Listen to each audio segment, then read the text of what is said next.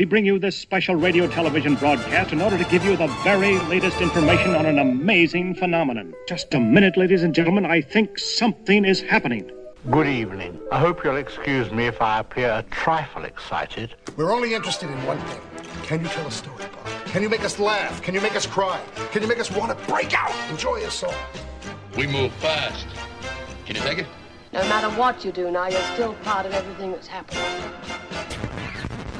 Used to be in silent pictures, used to be big. I am big. It's the pictures that got small. We need more heart in motion pictures.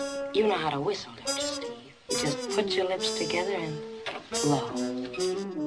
Listen to me, Hatcher. You gotta tell him. I just want to say one word to you. Just one word. Are you listening? The boulevard of broken dreams.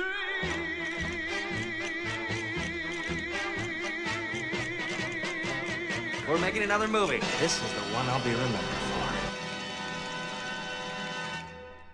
Welcome to the Sword Cinema Podcast. This week we're going to be taking a look at 1996's Mission Impossible, written by David Koepp and Robert Towne and directed by Brian De Palma. Here's a clip. Good morning, Mr. Phelps. This is your mission should you choose to accept it.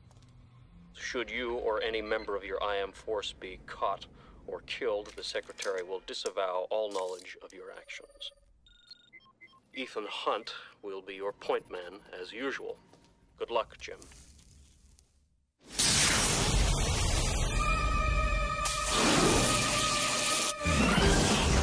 Simple game. Is he serious? Always. It's much worse than you think. We're being ambushed. Abort, that's an order.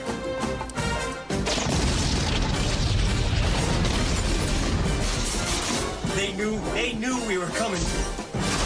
Do you read me? I don't care how he did it. I want to know why he did it. You're worried about me.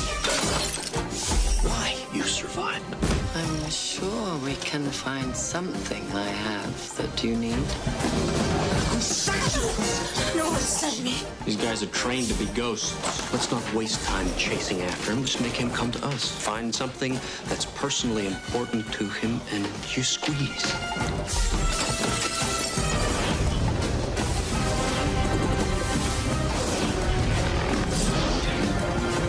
This whole operation was a decoy. I can understand you're very upset. You've never seen me very upset. This tape will self-destruct in 5 seconds. All right, that was a clip from the original Mission Impossible, which is nothing like the Mission Impossible that we know today. I am your host, Patrick Murphy, and joining me to talk about this amazingly excellent summer tentpole blockbuster, we'll see if anybody disagrees with that, is Ricky D. What's up, Patrick? 2 weeks in a row, we choose a movie in which they didn't have a script when they started filming, so they're writing the screenplay as they're filming the movie. Yeah, and you can kind of tell in this movie that they didn't necessarily know what was going on with the actual story, and I guess that is what happened in real life. But it all pulls together, and I will explain this story to anybody. Having seen this movie so many times, I know this story inside and out. Also joining us to talk about this amazing tentpole action blockbuster summer spectacular is Simon Howell. Hello.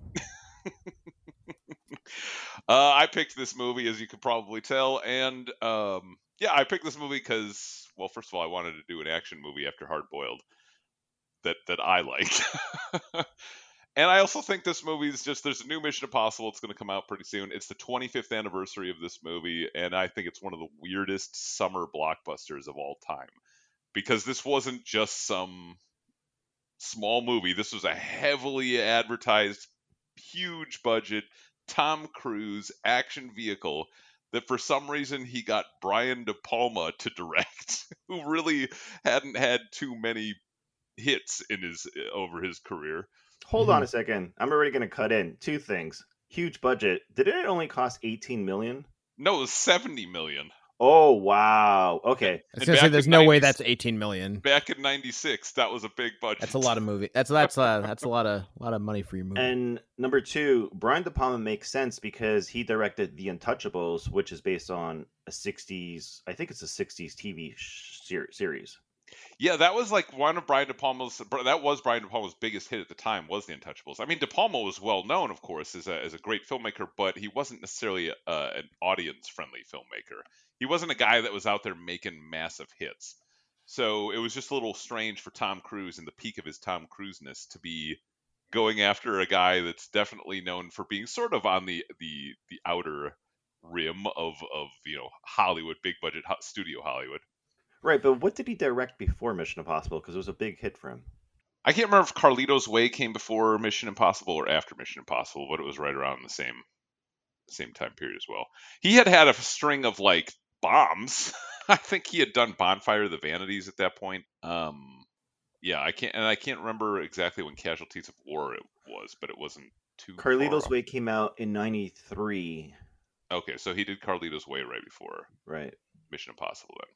I'd love to. I think he's one of my favorite filmmakers just because of his visual style. And I think that's what makes Mission Impossible really, really cool. When you think about what summer movies are today, and then you look at a movie like this Mission Impossible and not the sequels, it doesn't seem to fit.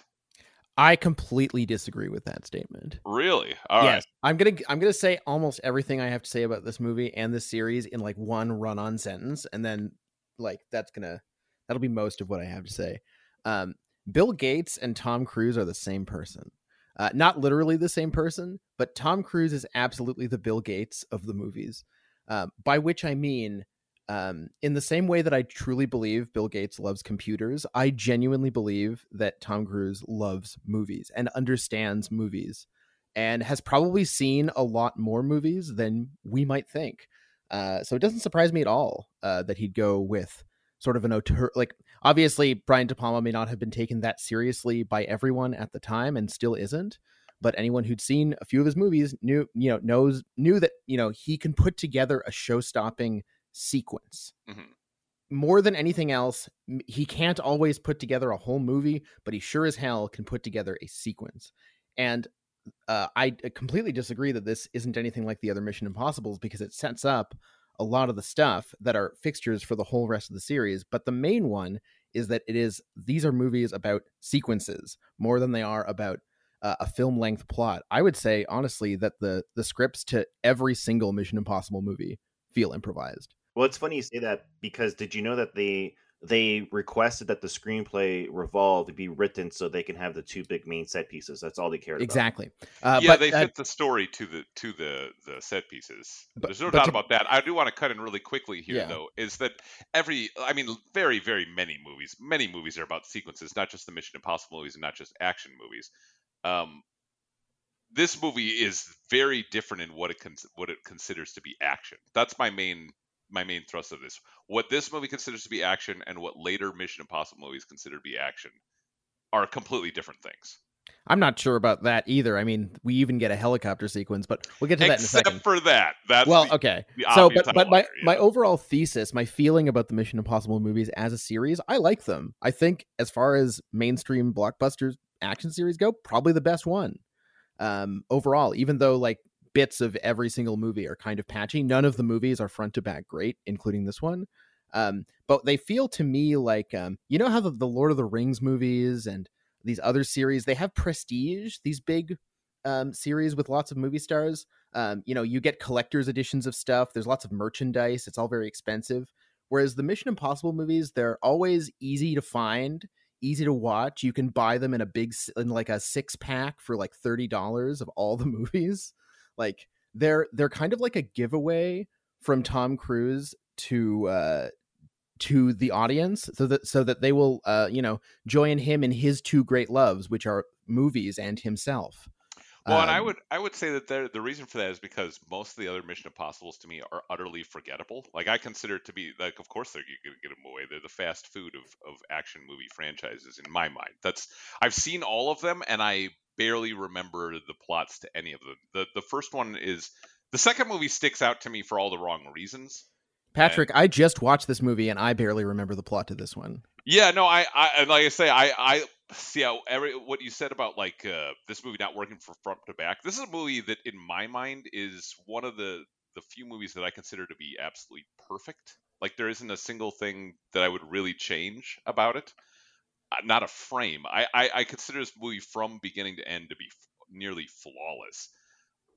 That's why I love it so much. Now that's a personal thing, but this movie has always stuck out for its visual aesthetic, which is of course Brian De Palma 100% doing that. And the later movies, yes, the John Woo movie had some visual flourishes in his action stuff. Like I can never forget the motorcycle jumping through fire and then the doves flying in the background.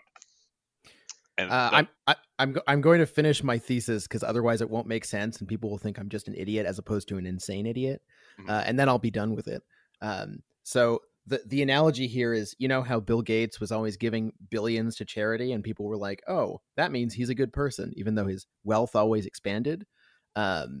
I kind of feel that way about these movies. Like these movies are Tom Cruise's charitable donation to cinema and entertainment that make us feel good about him and it works. Honestly, I don't feel completely terrible about Tom Cruise, and it's mostly because of Mission Impossible. I have the opposite view. I think Mission Impossible has tarnished his reputation. I think he used to be a little more of an actor, and unfortunately, Mission Impossible has now just made him sort of an aging action star. I admire what he tries to pull off on a physical level, but he has done nothing to take this franchise anywhere. Like it's just a cookie cutter franchise in my mind now. The plot's the same, the shots are the same. It's just the stunt that I go there for, and literally nothing else. I don't care at all about any of the people in the Mission Impossible movies or the characters.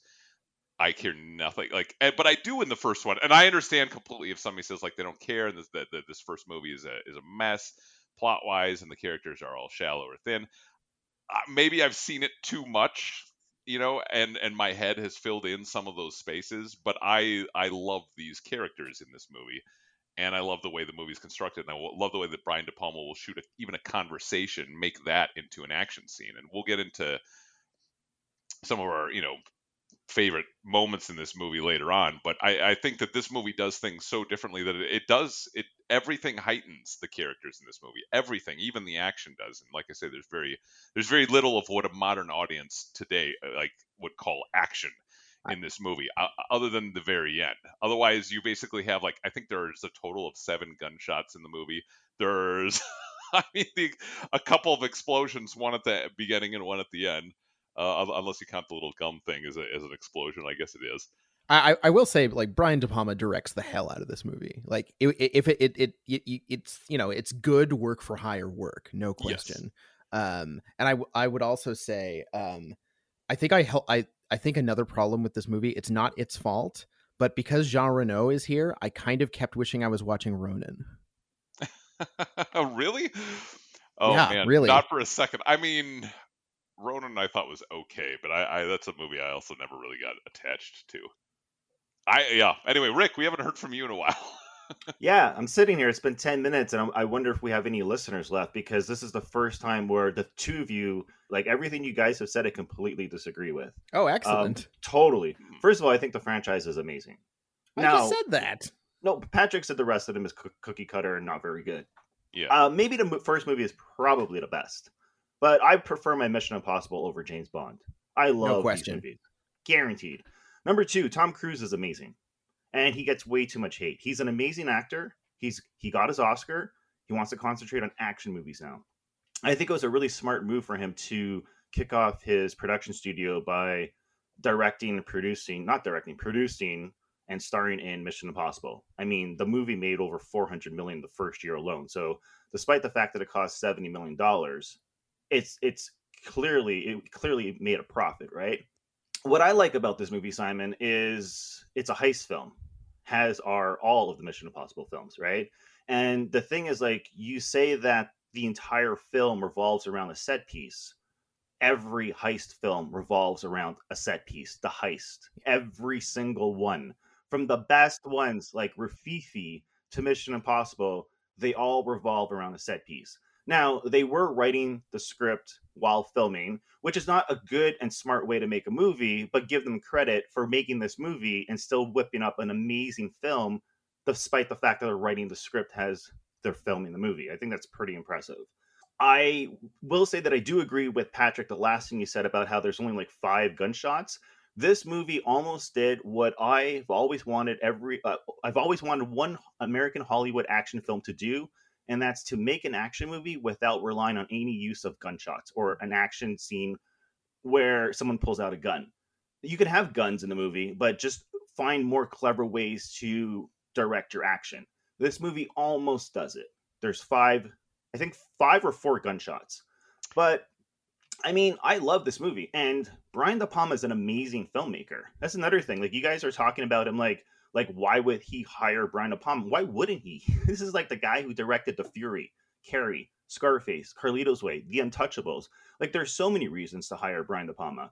Now, the other thing too that I found really weird is that you say that every single action set piece, every single camera movement, everything about the film is there to support the characters. I think that's the movie's biggest flaw. And I don't know if I would be so critical about it because it's the first in a series, but we don't really get to know much about the characters. The best character in the movie is Ving Rhames, I think, who plays Luther. I think he's like the star or the secret weapon of the first movie. Ving Rhames has the best job in Hollywood. He shows up to a Mission Impossible. He basically sits in a chair for most of every movie that he's in. He's awesome. He's charismatic, but he doesn't really have to do a lot. And he probably gets paid a lot of money. Really good gig. He's got a good face and a good voice. Sometimes that's all you need in Hollywood. He is a big guy. He could be used in action scenes, and sometimes they use him a little more physically. But yeah, definitely not in this movie. He's playing a hacker. See, I actually do think that there is a lot of character in this. I think you do get to know Ethan Hunt pretty well. You don't get to know his background. You don't get to know exposition about him, but I think you get to know who he is and how he operates.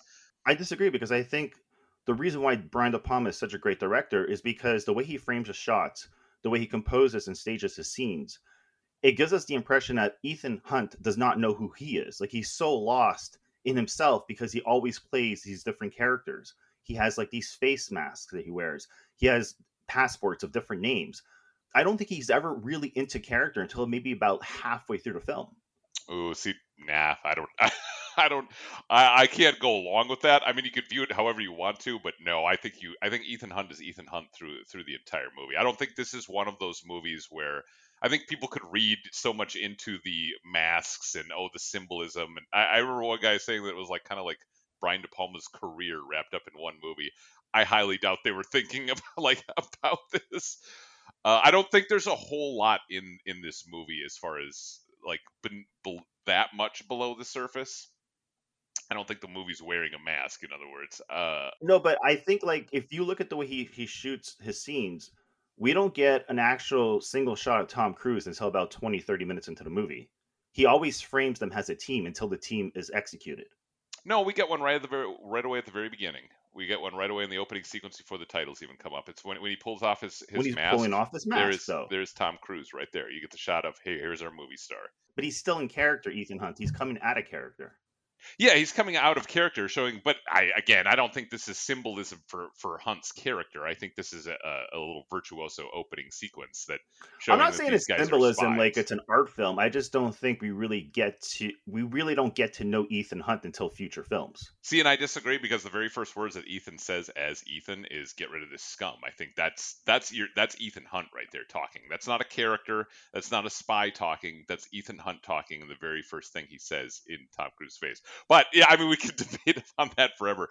I just don't agree that there's that. I like the characters in this movie. And again, I've seen this movie a lot. I was telling Simon before this, I've probably seen this movie 50 times. I know it inside and out. So I like these characters.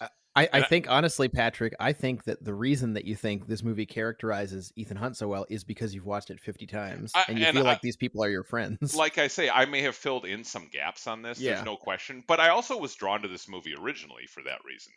The visuals, which I think are amazing, because Brian De Palma and Rick, you were saying, why wouldn't they hire Brian De Palma? Of course, like looking at Brian De Palma as a movie lover, like why wouldn't you hire Brian De Palma? I would hire Brian De Palma for a lot more movies than Brian De Palma gets to make these days. But he wasn't a fine, like, for a big studio tentpole. He, at the time, he wasn't really a reliable director, right? He had made some hefty budget movies that failed too, so it wasn't like he was known as a hit maker. And Simon might be right. Tom Cruise probably does love movies, because otherwise, why would you? The story goes, I mean, Tom Cruise told this story that he met De Palma at a dinner with Spielberg's house, and he went back and watched his whole library and said, "This guy's got to make." So he's not a big director, but he hangs out at Spielberg's house. No, De Palma does. I know, because they all came from the same saying. crew. I mean, he wasn't a hit maker though. He wasn't a Hollywood hit maker. I mean, I think that's verifiably true. I'm still not sure if this is the best movie in the series. I used to think that, and I watched it last night, and it's funny because I always forget about the last action sequence, the climax on the train. For whatever reason, I always forget about the train. I always forget about Emilio Estevez, who, by the way, I do like the fact that they cast him in the movie because he's killed off right away. And so that's kind of like casting Drew Barrymore in Scream and killing off the big actress. Or like Josh Holloway in a future Mission Impossible movie, and I think a couple others too. Right. But I think the thing about this film is, I think it runs out of ideas once we get that big set piece in the CIA headquarters, which is, like, I think the best scene in the film, which we'll talk about later. But after that sequence, it feels like the movie's just going through the motions to get to the train. Let's get everyone on the train and let's, like, wrap up the plot and let's explain to the audience once again what is going on. The problem with this film, when it comes to the actual plot and people trying to understand the film, and I only realized this last night watching for the fourth time. So there's a sequence in which Jon Voight's character, Jim Phelps, returns, and him and Tom Cruise end up in a restaurant or a coffee shop. I think it's a restaurant. And Jon Voight and Tom Cruise are going over what happened that night when his team was executed, right? And what they do, and I've never seen a filmmaker do this before. So what he does, Brian De Palma, is in editing, they're having a conversation and he shows with flashbacks what actually happened, and then what Jon Voight's character, Jim Phelps, says happened. So Tom Cruise is piecing together what actually happened versus what he's saying happened. And so when we're seeing the flashback, we're not just seeing the flashback, but we're also seeing the lie of what he's explaining to Tom Cruise's character, Ethan. Well, wait, can I jump in here really quickly? It's not that. There's no lie, because you're not seeing anything from Jon Voight's perspective. You're seeing Ethan Hunt working it out in his mind. So Voight is lying to him and saying that a certain guy did it, but you aren't ever seeing Voight's lie. You're just, Voight is saying, oh, this other guy is the bad guy, and Cruise is agreeing with him because his character is smart enough not to say anything. But that's what I'm saying. Loud. But as Tom Cruise is picturing it, we see the flashback and we see it through his point of view, how he's thinking about it. But he's seen it from two different vantage points, one of which is false and one of which is accurate and true. One of which he wants to be true, and the other one of which he knows probably is true, which involves another character. But that entire sequence is why a lot of people were confused about the plot of the film. I think the plot of the film isn't very confusing at all. It's just that one sequence, the way they staged it and filmed it and edited it, the way they edited it, it confused the audience. No, like if you've seen Tinker Tailor Soldier Spy, this is basically like Tinker Tailor Soldier Spy for 12-year-olds is sort of the plot level. Like that's the complexity level you're dealing with. If you are deeply, like, profoundly confused by this movie, you probably just weren't paying any attention, honestly. Well, but it's funny because they set up this mission in which they're supposed to retrieve the floppy disk, which has the list of all the undercover spies, right? The spies. Yeah. The non-official undercover agents. So this is actually not true. So the whole entire thing is a setup because they believe they have a mole, which they do, but they think the mole is Ethan Hunt, but it's really Jim Phelps. But they think Ethan is guilty, so then he actually has to go and steal the actual disc to prove that he's innocent. So he actually has to commit the crime that he's accused of. I like that. I think that's kind of clever. I kind of feel like that's the plot of every Mission Impossible somehow. Also, like they set up the template here, and from here on out, there's always double and or triple crosses, photorealistic masks, sexy locations that people have to travel to. What else is here? There's always a little post-game chat after the plot resolves where everyone just signs off, Well, one thing that they do now, so I think they made the new Mission Impossibles more like James Bond than this movie was. This wasn't really a James Bond movie. It doesn't follow a James Bond kind of structure, and it doesn't have the romance. There's no romance in this movie. Like there's no sex. There's barely. There's definitely romance, but there's no sex.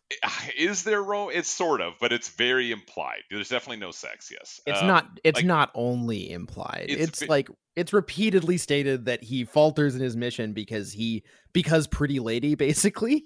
Well, that's Jim Phelps's claim, maybe that he was there, but there's never any evidence of that. And except for the sequence where they're in bed together and like intensely close to each other for an extended period for no good reason. Like, wait a second, it's a PG-13 movie. There's no like, you mean when he throws her to the bed or whatever, and when he's interrogating her, you mean? There is clearly sexual tension between Claire and Ethan Hunt. Like, she's not only a member of his team, but he clearly has feelings and emotions for her. It's the Mission Impossible movies have a really interesting relationship to sex, I think, because like if you think about the James Bonds, in every James Bond, has sex with a lady or several ladies. One. Yeah. Sometimes several ladies, and often handles them quite roughly. In the Mission Impossible movies, like there's always at least a hint of romance, but it's usually pretty much completely sexless. And like you never get the sense that Ethan Hunt is a sexual creature, really. It's kind of strange. Two is the big exception to that. Yes, he does settle down, but even then, there's no like sexual chemistry. It's all like you're my wife, lady. 2 is before he got married. 2 is when that's the John Woo movie. Then he's sleeping around with the female agent. You know what? That's why I haven't seen Mission Impossible 2 yet. Candlelit beds. That's why people hate it, because it's the horny one. I understand now. He's the horny guy. Yeah, it's strange to watch Tom Cruise be aroused. It doesn't feel right. No. But I like the fact that it's not too similar to James Bond, because a lot of people criticize the series for being sort of like a James Bond knockoff, and I totally disagree. Like, again, I think every single film revolves around the heist. These are heist films. James Bond movies are straight up spy movies. Like, there could be a heist in a James Bond movie, but the whole entire film does not revolve around the heist. Whereas Mission Impossible, it does, and that's how I've never watched a TV show, but from my understanding, that's how the TV show was. Also, this movie is a continuation of the TV show. It's not a reboot. It's also, I think it's important that it's called Mission Impossible and not Ethan Hunt, right?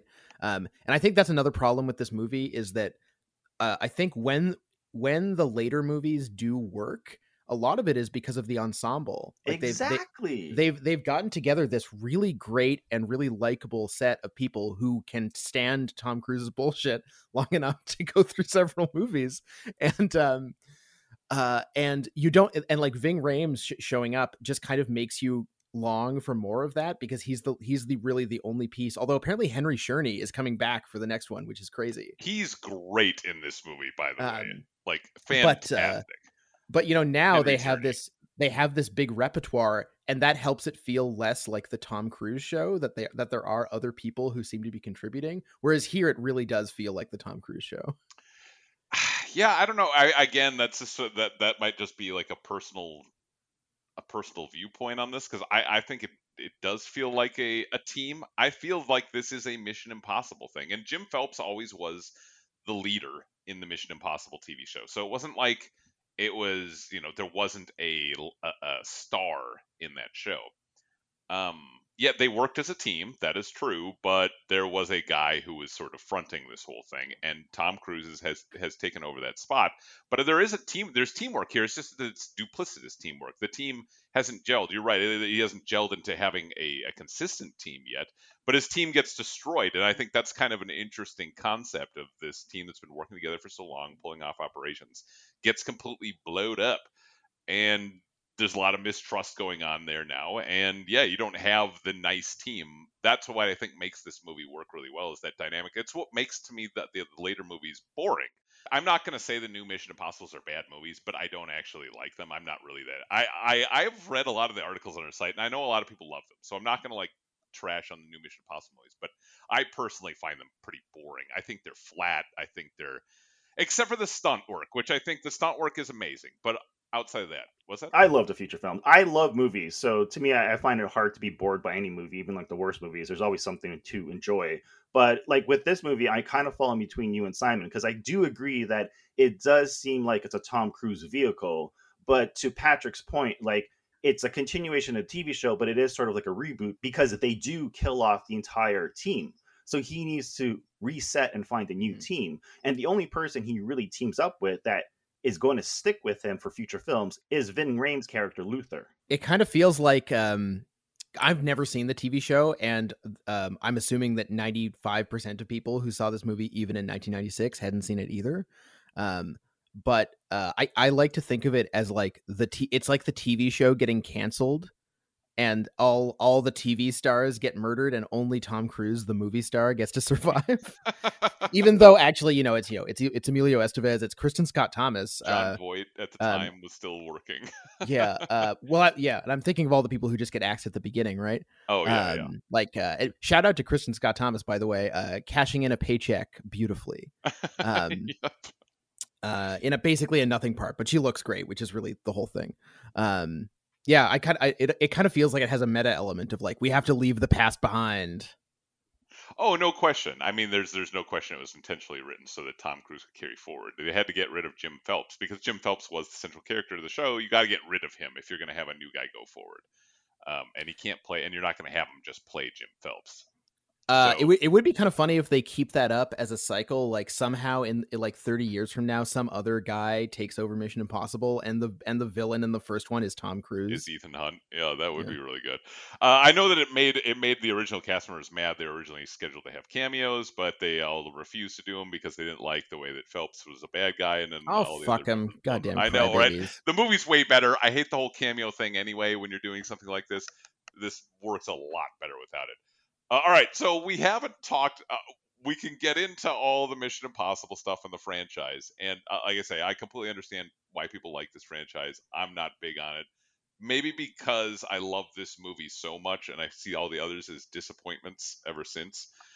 But they all, except for with the exception of the last few movies, where Christopher McQuarrie has sort of taken over, so they all follow a similar, a story thread, and they all look very similar and everything like that. Each one of these movies, there's been a lot of different directors that have tackled this. I think De Palma brings the most to a spy movie than any other director that they've hired. Why is this guy not making more spy movies? This guy could have made Tinker Tailor Soldier Spy, even though I think that movie's fantastic. This is a spy movie guy. How come he's not getting hired? He's difficult to work with. His movies don't make money. He's also moved on aesthetically, honestly. Like his recent movies don't look anything like this. No, I know. But at the time, you would think. I know he went on to make Snake Eyes after this, and that was one of his movies again, that he wrote. But I would have thought that studios did come calling. I know De Palma's not really in pursuit of a paycheck a lot of time. He's a strange guy.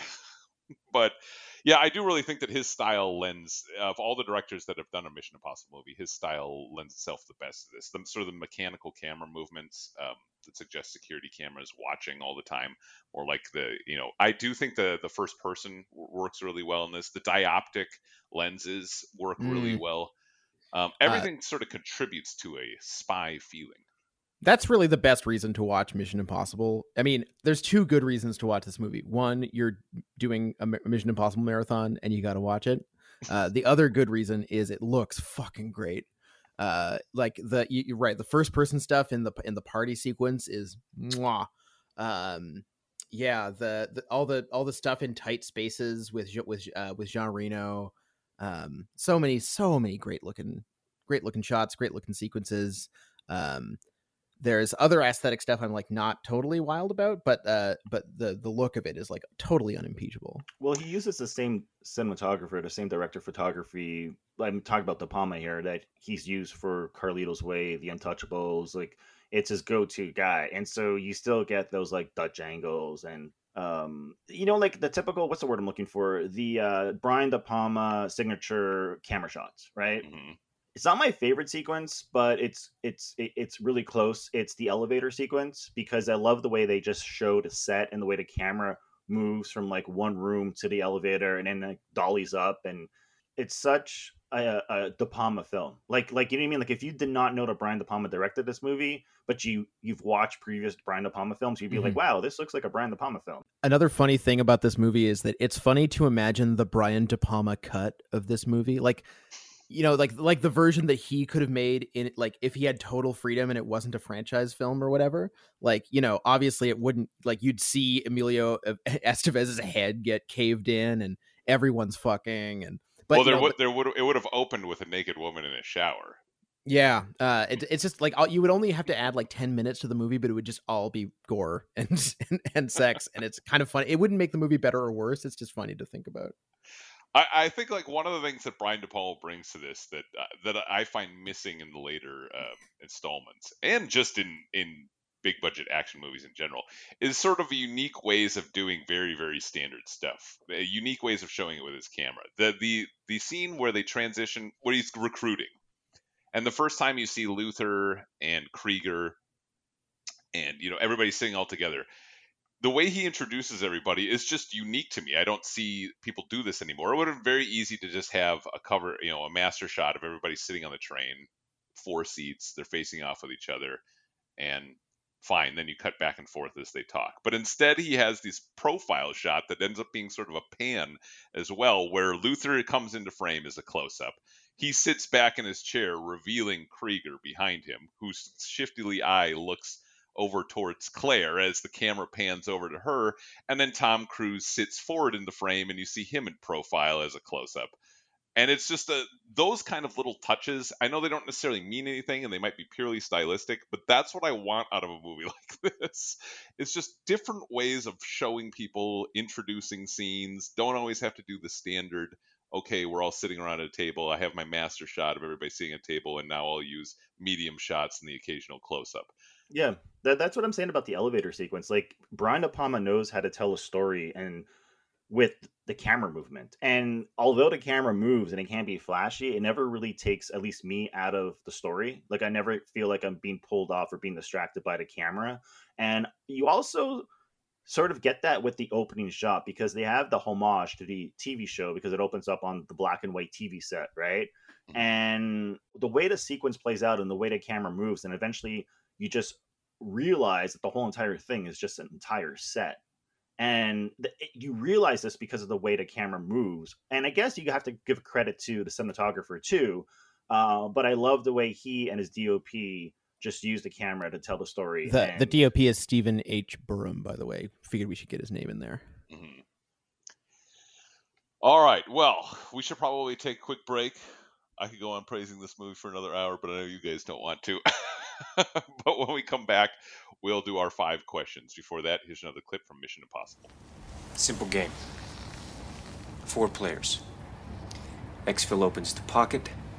CyberOps lifts the wall. Bank. IMF mainframe. Where exactly is it? In Langley. In Langley? The one in Virginia, Langley. Inside CIA headquarters at Langley? Is he serious? Always. If we're going to Virginia, why don't we drop by Fort Knox? I can fly a helicopter right in through the lobby and set it down inside the vault. And it would be a hell of a lot easier than breaking into the goddamn CIA. What are we downloading? Information. What kind? Profitable. All right, that was another clip from Mission Impossible. We have reached the portion of the podcast where we ask our 5 questions. We're going to start off positive. How could you not be positive for the best Mission Impossible? Simon, favorite scene? I think actually that that sequence that Ricky was describing, where it's really just Cruise and Voight sitting at a table, and Voight really doesn't do a lot of acting in this movie. Let's be honest. He's kind of been phoning it in for about 30 years. We're just cruising off of Midnight Cowboy. Anyway. And yeah, you're forgetting Anaconda. That was the one. Oh, of course. I'm sorry. And of course, he gave us Angelina Jolie. How can we forget? But the yeah, just everything Ricky was describing about the way it's edited. It's dreamy. It feels very European, which like is also actually something that ends up being a recurring feature in these movies later, is their European quality. Right. We didn't mention the fact that they actually decided to shoot in Prague, which was like the first Hollywood film to shoot there, and I thought it was a great choice for a location. Fantastic choice. Yeah, it's a very unusual sequence for any film, let alone for a mainstream action movie. It whips. It's so good. And obviously the more I mean, there's bigger, flashier sequences that are totally great. Totally great. And I mean, obviously the whole Langley raid is the reason. That's the number one iconic image from like the entire series. So that's maybe the more obvious best one, but the thing that Ricky described was where I was most like sitting at attention. Like, yeah, that's the shit. It's a great scene, and I love Danny Elfman's score during that scene. Everything works really well there. I like it. I know that it is confusing to people because they're not quite getting in. They're not understanding necessarily that they need to be inside Ethan Hunt's head. Yeah, they don't understand like the basics of visual language and visual storytelling, which that concerns never me. bothered me. I was never to me that was a revelatory scene. That was my moment, right? Because I was kind of rolling with it back in 1996. I'd never had a problem with that, but I do understand that people do have a problem with that, but I never did. Like, that to me is just pure cinema language right there. Like, of course, I knew exactly what was going on. Rick, what about you? What's your favorite scene?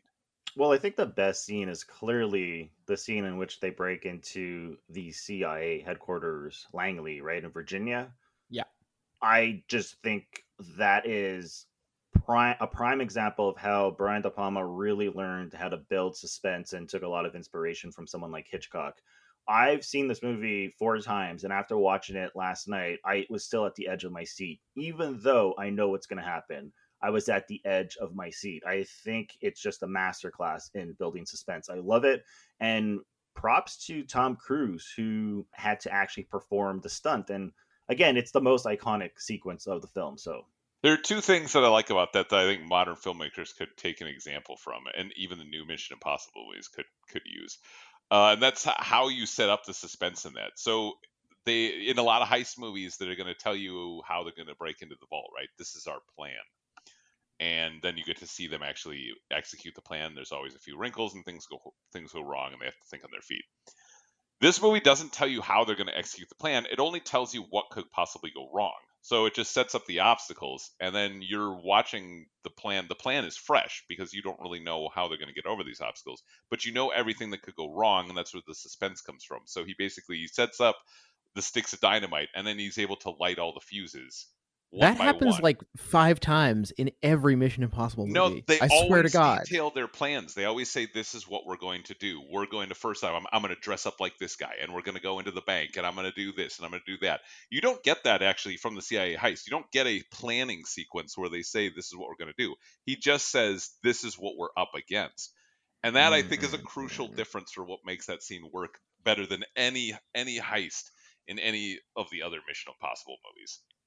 He's right, though, Simon, because the thing is, that's what makes this movie different. They explain what can go wrong. They do not explain how they will do it. We do not know going into the room that he's going to drop down from the ceiling. Like, we do not know this until it actually happens.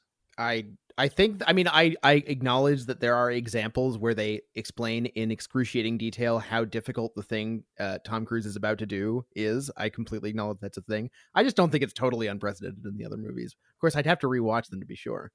I'm a huge fan of the series, and I like just about every single movie, even like the second film to some degree, but it is different here. And I think, I mean, I don't know if that's maybe because they feel that they need to explain everything in future films, because this movie was heavily criticized by critics and just audience members who claim that they just did not understand what the movie was about.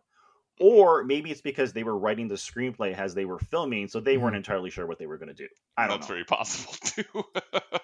That's entirely possible.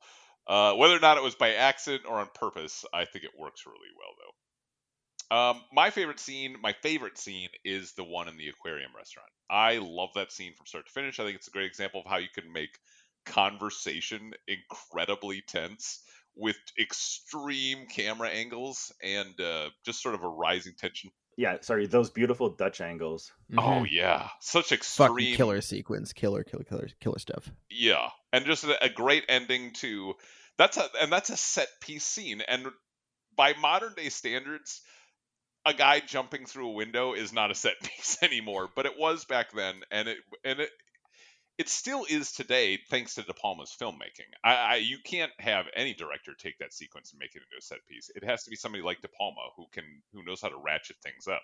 We have to give full credit to Tom Cruise and not Brian De Palma, because it was his idea to blow up the fish tank. It was his idea to actually perform the stunt, because they actually brought in a stuntman and they just thought it would not look realistic. And he had one chance to do it, and that was it. And that's the one and only shot. He cut himself on a piece of glass doing it. Can I just say, like, I'm sorry, this might be an asshole opinion, but like sometimes when I hear about Tom Cruise taking over stunts and like doing them and he gets injured or whatever, I'm always just like, on behalf of stunt people everywhere, I just get annoyed. Like that, there's a reason you don't make movies like that, and it's because there's trained professionals and an entire industry, and you're just like stoking your ego by proving you can take risks. Like, yeah, I just totally disagree. This is why I hate it when people bash Tom Cruise. He did it because they actually tried it with a stuntman, and it did not look realistic. So he's like, "Fuck it, I'm going to do it." He does it because it looks more realistic, and at the end of the day, like, that's what kind of sells the movies these days. It's like people go to see Tom Cruise perform the next big huge stunt. Yeah, I was gonna say, you have this slow motion shot of the water cascading down and Cruise coming out the broken window with a stuntman that's just not going to pull you in and be nearly as exciting. I think you had to be able to see Cruise's face to see the character's face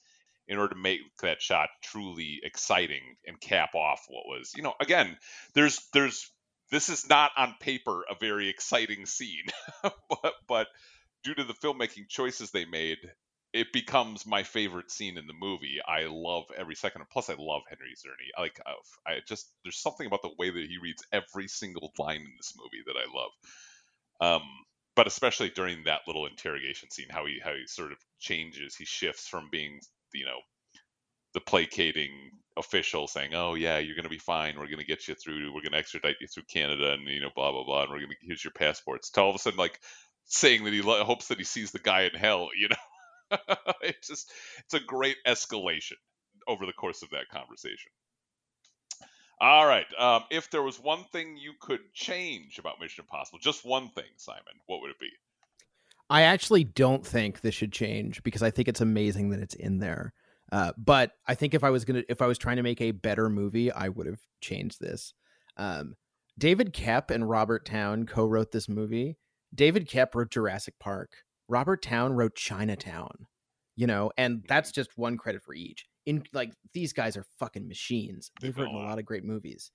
And yet, as we've already acknowledged, this movie was essentially there's a reason you get pros for a movie like this if you've got to make it up on the spot.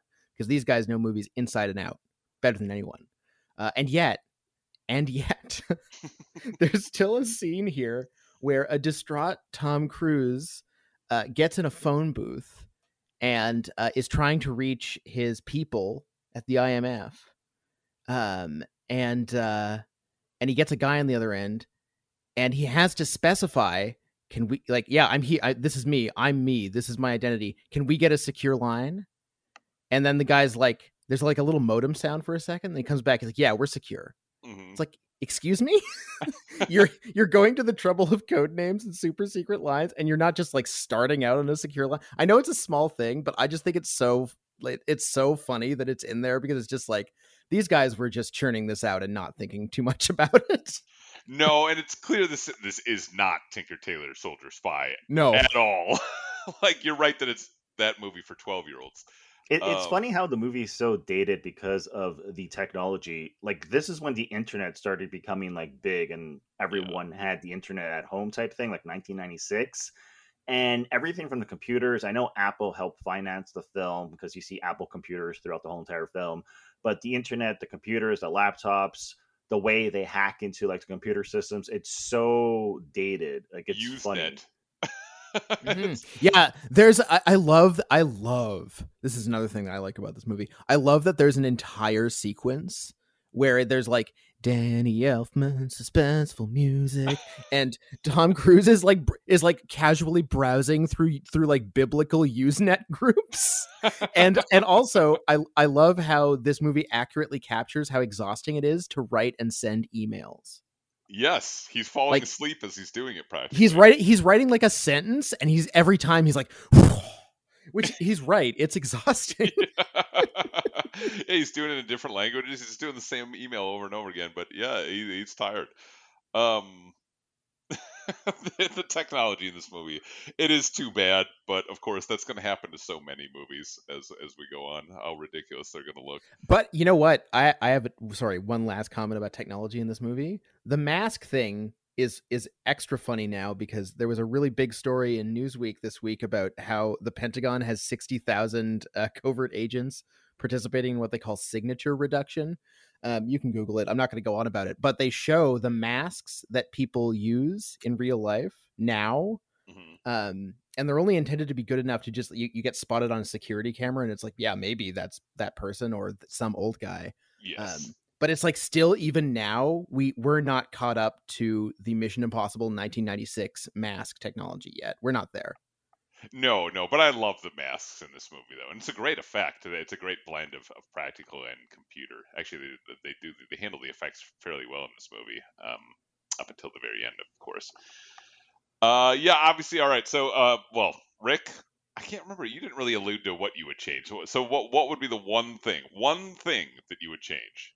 Well, what I really love about the movie, like I said, is that it's really a heist film and there's very few big set action shootouts, right? It's not your typical action Hollywood film. And I like the way De Palma focuses on character and building suspense. It's more of a thriller. But the very last sequence, the climax, the speeding train, I just don't think they needed a speeding train. I don't think they needed anything that big. And I know ILM helped with the special effects and maybe they had more faith that they can do a better job than what we actually get at the end of the film. It's not terrible. I mean, look, clearly it looks fake. That said, Tom Cruise does perform his own stunts in that final sequence. Yeah, Simon. So there's a bit of practical effects. There's a lot of stunt work on behalf of Tom Cruise, yet there's a lot of CGI. And the mix is strange. Like, what I like about the Mission Impossible series and what I like about Tom Cruise is I like the fact that he does his own stunts. We always complain about how nowadays anyone can do any of these action sequences that you see in movies like Hard Boiled, Mission Impossible, Die Hard, because it's all done on a computer. And what's great about watching those action movies from the 70s, 80s, and I guess early 90s is it's actual people performing the stunts. It's an actual camera moving in an actual location somewhere in the world. That's why I like the fact that Tom Cruise does his own stunts. So I completely disagree with Simon. That's what makes the series so special and unique compared to the rest of the Hollywood action films, including James Bond. So, I mean, if I had to change something, I would want an action set piece, maybe on a train, but remove all the CGI. If Tom Cruise is going to perform his own stunts, let the dude perform his own stunts. So I'm also going to pick a specific part of that sequence. I actually really like the train sequence, and I think it fits well within the movie. And I don't mind. I like sort of the green screen background on the physical train model, of course. Or it's not a model; it's just it's a set. It's both. They use a model and it's blue screen. Yeah, and Tom Cruise is up there on wires and he's getting flipped over, and I love all that. I actually think that's really well. It's very Hitchcock and it's very like North by Northwest, right? You got this big sequence at the end. I just don't like when the point when the helicopter flies into the tunnel, and that's when it starts to look extremely fake, and it pulls you out, right? I think you could have still done the gum thing at the end, and I love using the gum at the end because it's set up at the beginning. In fact, everything in this movie that gets set up at the beginning always pays off at some point, and I love that too. Very satisfying in a movie for that to happen. You can still blow up the helicopter. If I could only change one thing, even though I don't like the helicopter flying into the tunnel, that's getting rid of an entire sequence. But if I could change one little element of it, I don't want him jumping off the helicopter as it explodes and flying towards the plane. That shot to me that is the single worst shot in the movie. You know, the other problem with this sequence is that I'm pretty sure, wasn't this the same year or very close to Speed? Jan de Bont's Speed? 2 years later. Speed was 94. Oh, wow. Yeah, and there's a pretty similar climax in Speed, and honestly, it looks a lot better than this does. Yeah, it's not a good shot, for sure. There are a couple shots in there I like. I like the shot where he jumps from the train to the helicopter. I like the blurry background and everything like that. And I like all of him hanging on to the train top and all that. And I love the wind. They got the practical fans in there to blow his face. That didn't come out right, but regardless, it's that one shot at the end. They did it for Hollywood blockbuster reasons, and that's where the movie kind of reveals itself at the end to be, yes, this is a summer action movie. But that's the only thing that I would change. I know why they put it in there, because they wanted to give the audience some big final release. But for me personally, I would have rather it been just a little more spy-ish, where he was more clever than jumping away from an explosion, I guess. Because the whole rest of the movie had been him relying on his wits and not on blowing stuff up. All right. MVP of this movie. Rick, we're going to start with you first. Who's your MVP? Tom Cruise. First of all, he produced the movie. He's the reason why the movie and the series and the franchise exists. He made a lot of decisions on set, including the restaurant sequence. It was his decision to actually do the stunt and blow up the fish tank, the lobster tank, I think it is. It's lobsters, right? He performs his own stunts towards the end of the film. I think it's Tom Cruise. He's a star. He's money. He's going to get people into the seats and buying tickets to see this movie, unlike the rest of the cast, who I love, but let's face it, they weren't big stars at the time. I mean, Emilio was basically in Mighty Ducks, I think, right? Yeah, he was. Jean Reno was big overseas, but not big in the United States of America. So yeah, Tom Cruise, definitely the MVP. And I mean, I would love to give it to Brian De Palma, but I just think that if you remove Tom Cruise from this movie, I'm not entirely sure if the franchise would continue to exist the way it does today. Simon, what about you? I mean, pretty much everything I like. No, that's too much. Most things I like in this movie are down to Brian De Palma.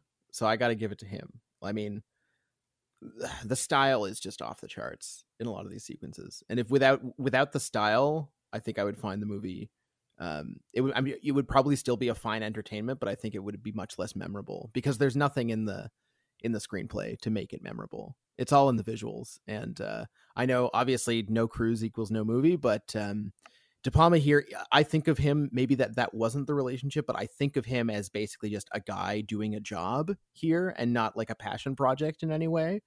And he is showing you how to do a job, like showing other director, if you're taking a paycheck, earn it. And he fucking earns his paycheck. He said exactly why he did this movie, and I don't think anybody disputes it. He did it because he hadn't had a hit in a while and he wanted to keep making movies. There you go. And so he did take this was a paycheck job. This was I need something big again job. Yeah. So that I can continue to do my stuff. And right after this movie, he went back into personal passion projects. So, but yeah, I mean, like the appeal is obviously not going to come from the script. I mean, lots of amazing actors are in this movie, like Emmanuel Béard and Vanessa Redgrave, Kristen Scott Thomas, and we've either like barely mentioned them or not mentioned them because their Vanessa characters Redgrave, are just like nothing. Fantastic in this movie, Vanessa Redgrave. Vanessa Redgrave is always great. So yeah. Anyway, Brian De Palma. It's got to be Brian.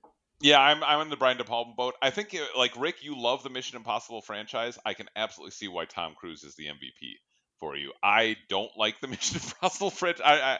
I'm not really like into the Mission Impossible franchise. I'm into Mission Impossible, and for me, that is solely because of De Palma. So he's my MVP. I love the way this movie looks. Right, but I'm a huge fan of Brian De Palma too. Let me just make that very clear right now. Like, I love his movies. The only reason why I'm choosing Tom Cruise over Brian De Palma for this specific film is because Tom Cruise hired De Palma. De Palma is still working with his go-to cinematographer and editor, and he's basically looking at it like it's a paycheck, like it's a job so he can finance his future films. He does an amazing job. This is an amazing movie, but I kind of feel like Tom Cruise really is the one who was leading the crew and leading the project. I fully get that this is Tom Cruise's vision. And to be honest, I sometimes wonder, has anyone seen Christopher McQuarrie and Tom Cruise in the same room? Because like, have they merged into one person? Because I now think of Tom Cruise as the auteur and director of Mission Impossible, like, completely. Yeah, I don't know. I mean, at this point, it is his show. Well, it's been his show from the very beginning. It's always been that was what I was surprised by. I remembered this as being like kind of an embryonic form of Mission Impossible where it wasn't his thing yet. But no, that's completely wrong. Like, it was his property from the very beginning. It was his first production. Yeah, and I'm telling you, Patrick, if someone ever straps you to a chair, sits you down, and makes you watch every single one of these movies in order, you'll realize they're more similar than you think. Not this far. I have seen all these movies, and every time I watch a new one, I think back on this. I think you could make arguments structurally, but otherwise, I think that there's only surface level connections. I don't think there's a whole lot tying the original Mission Impossible to the other Mission Impossibles. I guess it depends on what you're looking for and what you value in the franchise. Mm-hmm. But what I value in this franchise is what I value from this first movie is completely absent in every movie since. And like, you can't tell me there's a ton of style in the new movies. There just isn't. Not like this anyway. There's some nifty action scenes and, like I say, some great stunts. Tom Cruise is always watchable, and so is the cast. But I guess I really loved the visual style of this, and that's what makes James Bond kind of boring to me as well, is a lot of times it's just lacking in visual style and panache. Let me get this straight. You don't like Hard Boiled, you don't like James Bond, and you don't like Mission Impossible? I'm okay with certain James Bond movies. It all depends. It's hit and miss with me. I liked Skyfall, but I didn't like Spectre. And that's completely fair. That's completely fair. Skyfall is amazing. Spectre is a disappointment. Yeah, so there's no question. Cruise is there. I wish he'd go back to actually. I know I do get the sense that he really likes movies, but I also get the sense that he's a businessman and an entertainer, and he's not really out. He's not setting out right now to make great movies. Tom Cruise is setting out to rake in some dough. And I wish he would go back to trying to make some great movies, because I don't think anybody could accuse the Mission Impossible movies of being cinema classics. You know, like when Mission Impossible 7 and 8 come out, which they're making right now. Like, I'm sorry, you're not trying to make cinema classics anymore. You're just continuing a franchise because it does well for you. You have a good time shooting it. You've got good production value. You're not throwing the thing together sloppily, but you're not trying to produce cinema anymore. Wait, hold on. They're trying to make money with a movie? But that's like the sole purpose of telling a new Mission Impossible story. It's not because you had this great story that you simply had to tell. It was, guys, we got to do another Mission Impossible story. Let's come up with something. And they probably got like 20 of them hanging around. They're like, yeah, we're going to do this one this time. We got nothing better.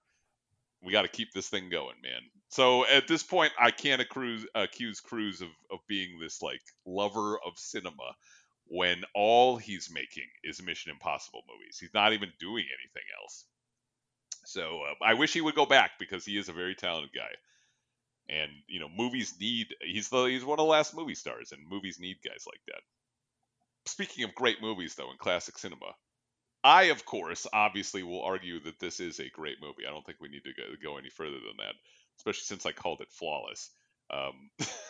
Which I should have said nearly flawless, because I do think the helicopter thing at the end. Does this qualify? Does this meet Howard Hawks' standard for great movies? Meaning 3 great scenes, which I think we can all say this movie has, but no bad ones. That I'm curious about. No. You want to know why? Why? Which one's the bad one?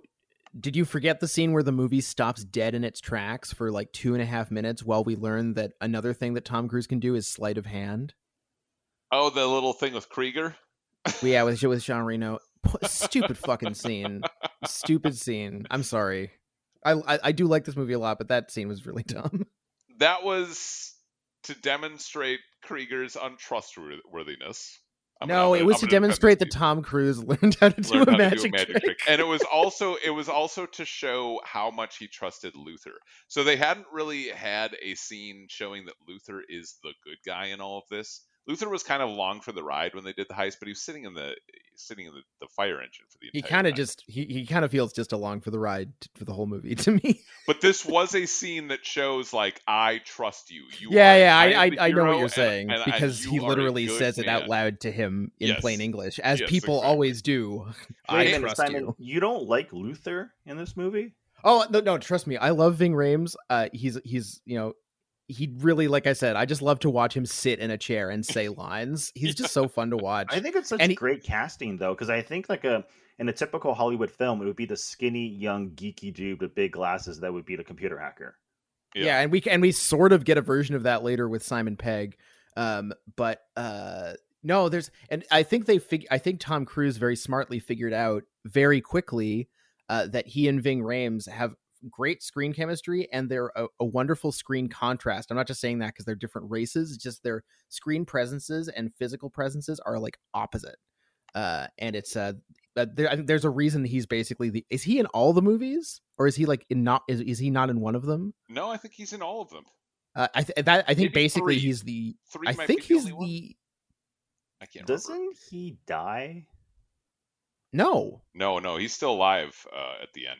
no, he's in all. He's the only person except Tom Cruise who's He in was all of these. About to get blown up, I think, at the end of the last one. Yeah. Did Yeah. he didn't actually die in that though? No, yeah, Ving Rhames is super important to keeping this series accessible to normal people. What do you mean by normal people? No, I just mean hear me out. Without Ving Rhames and people like Ving Rhames in these movies, they wouldn't feel very human. Ving Rhames. What? What are you? No, I mean people who aren't Tom Cruise. Like, you need regular people who aren't doing like insane stunts that center on themselves. You need like humanizing presences in these movies for them to work. He's a guy that chuckles. Like, he's a guy that, so you obviously know he has a sense of humor. He seems like a down to earth guy. Oh, that's another thing He that this reacts movie with emotions to things. That's I'm glad we're talking about Ving Rhames, because that's another thing that this movie sets up that I think is in every single Mission Impossible afterwards, which is like Tom Cruise negotiating with Ving Rhames to do a job that Ving Rhames knows is impossible, and like kind of suckering him into it with like some weird challenge to overcome. That I'm pretty sure that exact scene happens in every subsequent Mission Impossible movie. Definitely at least the second one, and maybe the third, although I can't remember Ving Rhames' role in the third, to tell you the truth. Until of course, like in the last few, it's just assumed that they will just do all the jobs because they're a family now. Yeah, you know, I'm gonna choose every single one of these movies to review just because you guys are getting me really angry. I don't hate these movies. I that may have come across. I just find them to be disappointments when compared to the original. That's all. Wait a minute, you said you hated the franchise. I said I don't like the franchise. That's not the same as hating it. And I find them boring, but that doesn't mean that I find them torturous. You know what I mean? So, like, I could watch all of these movies, and I keep going to these movies, so I can't hate them that much. Because I do think they have cool action and like a lot of great stunts. I don't care about the characters at all whatsoever, so I just want them to go from stunt scene to stunt scene. That's exactly all I want out of Mission Impossible now. And I couldn't tell you what's happening with the plot in any of these things anymore. I've seen them all, and I could not tell you. I just don't care. But yeah, I wouldn't be torture for me to watch all these over again. Maybe 2. But I might have a lot of fun with that one. Yeah, I would say like overall, I agree with you only in the sense that, like, yes, you don't get the cinematic style of a De Palma in the new movies, but I think the way in which they're better is on a character level. They're not better on a plot level, but they're better on like populating these films with real seeming people who you sort of care about. And are played by very charismatic and entertaining actors, and they're now at the point where like they've gotten really good at this, and they can, for instance, add Henry Cavill to that last one, just stomping all over the movie, having a great time. I did like him, yes. Yeah, the like that fight scene was very good. That's like he actually did have a character, like you could describe him to people, which is sort of lacking here, and I think that's the ways in which the films I think have improved the most, I'd say. Yeah, and to me, I got to get to Rick on the whether or not you think this is a great movie, but for me, that's where they've gotten more cookie cutter. See, I don't I didn't want that in my spy movie. I like having the ghosts out there. I like having these people be sort of impenetrable in a way. I don't want to have my lead character in a spy movie have a romance, have a wife. Like I think that's lame, to tell you the truth. To me, it's just like, oh, okay, so he's every other standard action hero ever. Like there's just no need for that. I like cold bloodedness. That's why I like Tinker Tailor Soldier Spy. I like the coldness of that movie, and it turns a lot of people off. But that to me is one of its assets. And I kind of like that with this original Mission Impossible too. It is cold. These characters, for the most part, are cold, except for Luther, he is clearly the warmest character in this movie. Rick, do you think that there are 3 great scenes and no bad ones? No, it doesn't pass the Howard Hawks test. All right, what's your bad one? Well, first of all, I think it only has.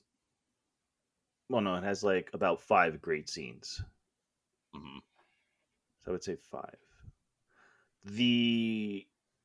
The restaurant sequence, the elevator sequence, the opening sequence, the breaking into the CIA headquarters, and the sequence in which the one that Simon likes. I don't know if they were at the dinner. They were at a train station diner. Essentially, they were just having like a place to get coffee. They were just sitting. I don't even know if they were at a diner. They were just at tables in the train station. Okay, I wasn't sure. Okay, so but the thing is, like, I'm sorry, but as soon as that helicopter flies into the tunnel, it's a stupid sequence. It's just stupid. It doesn't ruin the film because the film is so good, but it's no longer a Brian De Palma vehicle. It doesn't feel like a Brian De Palma film anymore. It feels fake and phony because you have Jean Reno flying a fucking helicopter into a tunnel, and it looks so goddamn fake. And it's so disappointing because I still do like it. I do think it's the best movie in the series, but I do also feel that once we get past the CIA headquarters and they're building towards the climax, and that's what happens in the climax, it is disappointing because they didn't need to go into the tunnel. They could have still performed a stunt on top of the train with the helicopter and blow up the helicopter, but not make it look like a video game. So I can't say that's a good scene because the way it ends, it ends on such a stupid note. And I saw this movie on the big screen when it came out opening night. And I still remember that when we walked out, everybody was making fun of the movie because of that one specific sequence. Mm-hmm. I feel like there's a pretty good chance from like 1994 to 1999 that if you're watching a sequence where something dumb is happening involving a lot of vehicles and explosions or perhaps alien creatures, there's a pretty good chance Jean Reno is somewhere in that scene, because I just feel like because there were so many like international co-productions going on at the time, like Jean Reno is just always there. Were you thinking of Alien Resurrection specifically? Alien Resurrection, he's in Godzilla. Yep. He's in Ronin. He's in this. Ronin doesn't have too much cheesy stuff in it, though. No, but it's like, I don't know. I like Jean Reno. He's always like a perfectly welcome presence in a movie. I just find it funny that he's always there for this dumb shit. He seems to be a guy that's having a good time in a lot. Jean Reno has seen a lot in these movies. It's funny though because he starred in Le Professionnel, which is like one of the best action movies ever. But yeah, when it comes to him as a supporting character, he's usually a nothing. Actually, his part in Ronin is really good, but other than that, he doesn't get a lot to do usually. He's just there to be like French color usually. Mm-hmm. And he does the best with what he's got here, which is not much, and that's an testament to his skill. Because really, if you looked at his lines on paper, they're crap. But his character sticks out to me though, simply because of him. I do like that he threw in a little ta gueule to Emmanuel Béard, which I'm sure that there's no way that was in the fucking script. I don't think so either, because that line seems completely off the cuff and they cut away from it so fast. I'm not sure that it was there's no way it was supposed to be there. All right, lastly, before we wrap this thing up, going forward, like the Mission Impossible franchise, obviously we've talked about it a lot today. It's pretty set in stone. Christopher McQuarrie's doing 7 and 8. I think they might be in the process of still filming 8, but I know that they're doing it back to back. I don't think this is the one where they're going into space, but no, that's not. This movie is the one he's doing with Doug Liman. Oh, okay, right. Okay. Yeah, and that's not a Mission Impossible movie, I don't think. Okay, all right.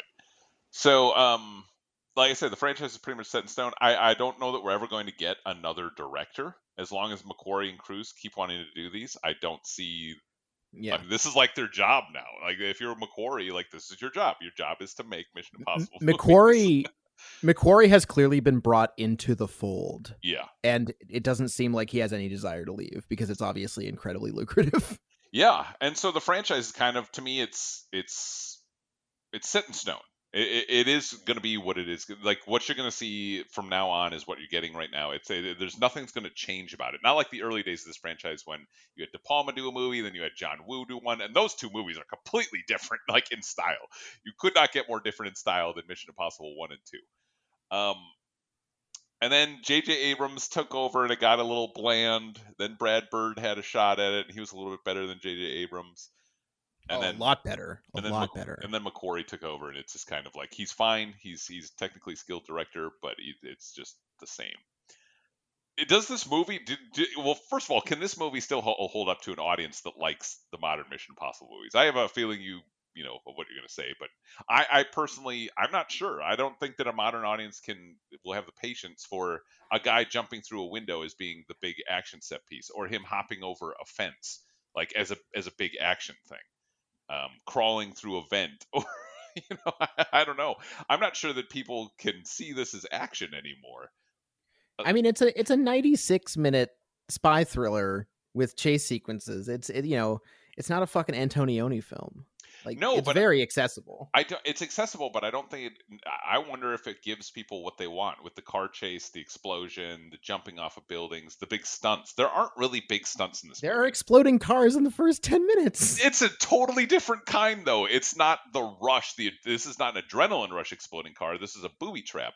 So it's a different kind of action than what people are used to seeing. This is a very quiet action movie. It does not contain a lot of typical what we would think of as action. As Rick said, like you wanted to see somebody who could make an action movie without firing guns, without using guns. The only reason why we call it an action film is because of the last sequence. If you removed a train sequence, I wouldn't classify it as an action film. I would classify it as a spy thriller or a heist film. Mm-hmm. Sure. Which I know usually fall within the action genre, but I think there's a huge difference between a movie like Hard Boiled and Mission Impossible up until you get to the helicopter sequence, which is why I call it a bad scene. I think the helicopter sequence changes the whole entire franchise moving forward, because then they bring in a guy like John Woo because of what he did in Hard Boiled, and it becomes this over-the-top, unrealistic action sequence after action sequence that's over-the-top, unrealistic, and it changes everything. Like, I would have preferred if every single movie they chose a different director who all had a different style, and it'll be like James Bond. Some movies like Skyfall would be great, and some movies like Spectre would not be great. And I would prefer to actually have some that are amazing, like Skyfall, and sacrifice the every so often you're going to get someone that's not going to deliver a good movie. Now what we have is we have one filmmaker directing each and every single one of the installments, which is kind of playing it safe in the eyes of Tom Cruise and the studio, because I guess if he did a good job with Fallout, let's stick with this dude because I like working with him. I don't know what's better. Is it better to play safe or better to take chances and every so often come out with a dud, but come out with a movie that's incredible? I mean, there's no other franchise being run this way. It's totally unique. I'd rather have one thing doing its own thing and churning them out in a maybe semi-reliable way. I mean, that's not true, though. Like, what do you mean? Like, Fast and Furious is pretty similar. James Bond is pretty similar. All the Marvel movies are pretty similar. They create no. But I mean, in terms of a star director unit that are guiding the whole franchise, like that never change, that at least for a little while now are unchanging. It's not the same with those franchises. They have a showrunner. I mean, that's they have producers, sure, like the Broccolis or whatever, like Kevin Feige or Feige. Kevin Feige, yeah, Feige. But it's not one star who's with, it's not the same. It's just not. No, it is a unique thing. It's to have these two people, the star of the movie and the director of the movie, and to keep going on forever and ever. I mean, the Fast and Furious, they've had directors return, and certain franchises like Nightmare on Elm Street would have Wes Craven return. But this seems to be the way that they're going to go forward for now. It's like they were experimenting at first, and now they're going forward. I personally like the experimenting because I'm done with Christopher McQuarrie's style. I'd like to see somebody else have a shot at it. While like Cruise John Woo? Well, I will defend the decision to do the John Woo version because I like that Cruise went for something different. Sure. If Brian De Palma apparently De Palma turned him down for the sequel because he said one of these movies was enough. Classic De Palma. Yeah, but I love that Cruise was like, okay, I'm going to get another stylistic director in here, and I might not have liked Mission Impossible 2, but I'll defend like that line of thinking. You'll defend to the death his right to choose John Woo to direct. Not his right. I'll defend that way of thinking. That way absolutely, of thinking. for sure. Why wouldn't you? But that's like asking why would you choose Brian De Palma? Well, because look at his filmography. Why would you choose John Woo? Look at the action movies he made in Hong Kong. But if you listen to interviews with John Woo and people who were on set for Mission Impossible 2, John Woo had very little say in how to direct the movie, and they pretty much walked all over him. So we can't put all the blame on John Woo. If they wanted fucking doves flying in slow motion, what is the guy going to do? He's doing what he's told to do. Yeah, I was going to say, what do you hire John Woo for?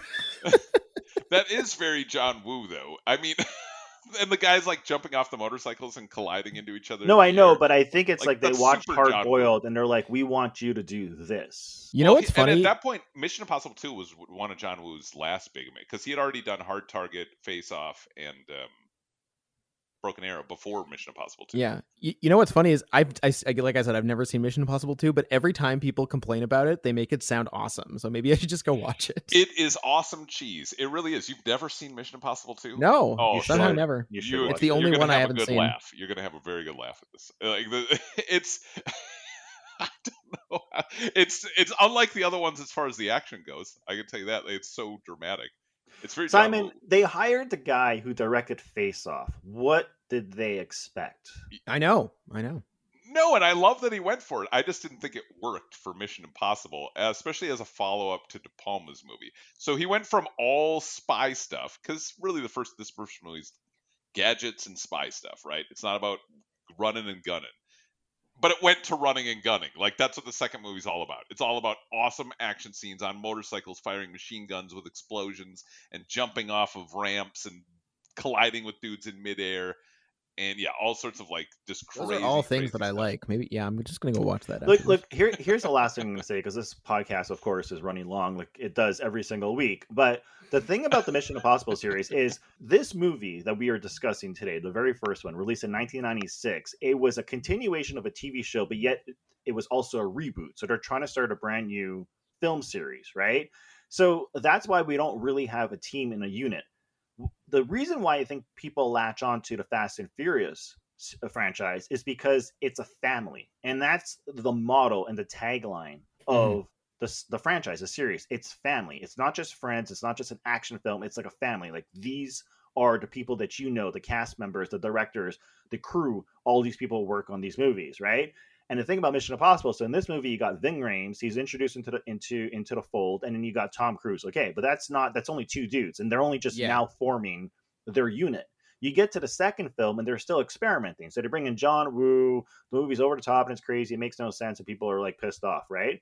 But it's still they're still trying to figure out what they want to do with this franchise. What I like about the series is it does evolve, and like it or not, eventually it does find its own groove and its own sort of like style and signature.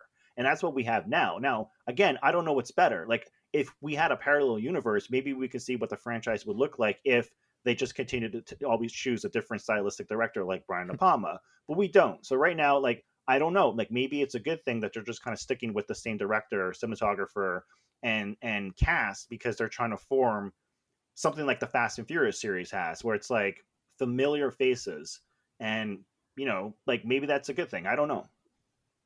I would want to see what Sam Raimi could do with the Mission Impossible movie, and it would have to be like his Quick and the Dead Sam Raimi, like the most Sam Raimi that Sam Raimi's ever been. Like, I would want to see what all these different kinds of directors. What would David Lynch do with a Mission Impossible movie? Lynch, and I know Sam he wouldn't Raimi, want to Quentin do Tarantino. It, just think about it, like Johnny To. Yeah. I mean, I would love to see these dudes too. I totally agree. Yeah. You know what I want to see? I think that Tom Cruise, if you're listening, you should actually do this.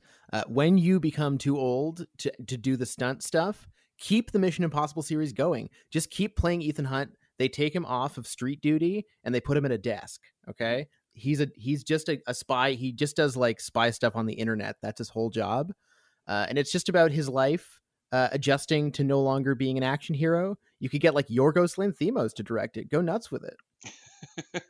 Just keep it going. Keep everyone Cerny's surprised. role. Exactly. By the way, Anthony Hopkins takes over Henry Czerny's role in Mission Impossible 2. So they really didn't have any continuation. You know, Tom Cruise is 58 years old. We should wrap this thing up. The dude is going to fly into space and perform stunts in space at 60.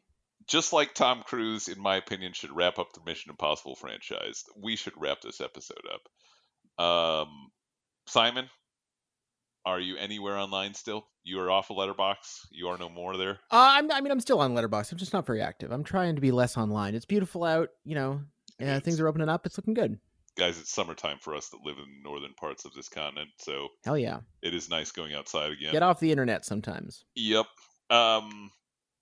I also am not really online a whole lot, so you can't really find me except for on this podcast. But leave us a rating, that sort of thing, on iTunes. And Rick, where can people find the podcast and you? You can find the podcast over at sortedcinema.com. You can listen to the podcast just about everywhere, from iTunes to Podbean to Spotify to you name it. But yeah, all the links are over at sortedcinema.com. On Twitter, it's Sorted Cinema. Everything's Sorted Cinema. All right. We will see you guys next week.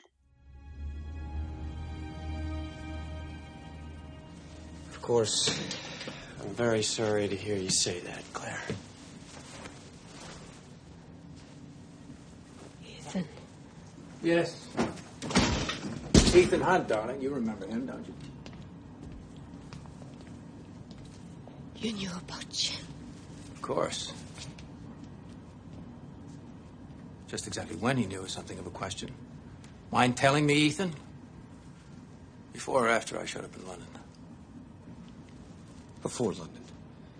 But after you took the Bible from the Drake Hotel in Chicago. They stabbed it, didn't they? Those damn Gideons. Ethan, if you knew about Jim, why? Why the masquerade? Why take the risk?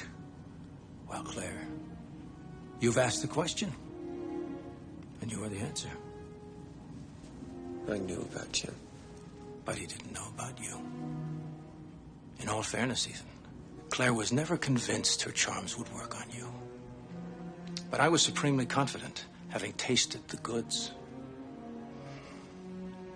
Thou shalt not covet thy neighbor's wife, Ethan. Let's just get the money and get out of here. Yes, let's get the money. Ethan. The money. Give her the money. You earned it.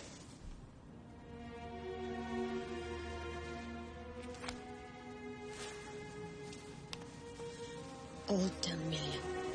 No, Claire was wrong about one thing, Jim. Oh? What's that?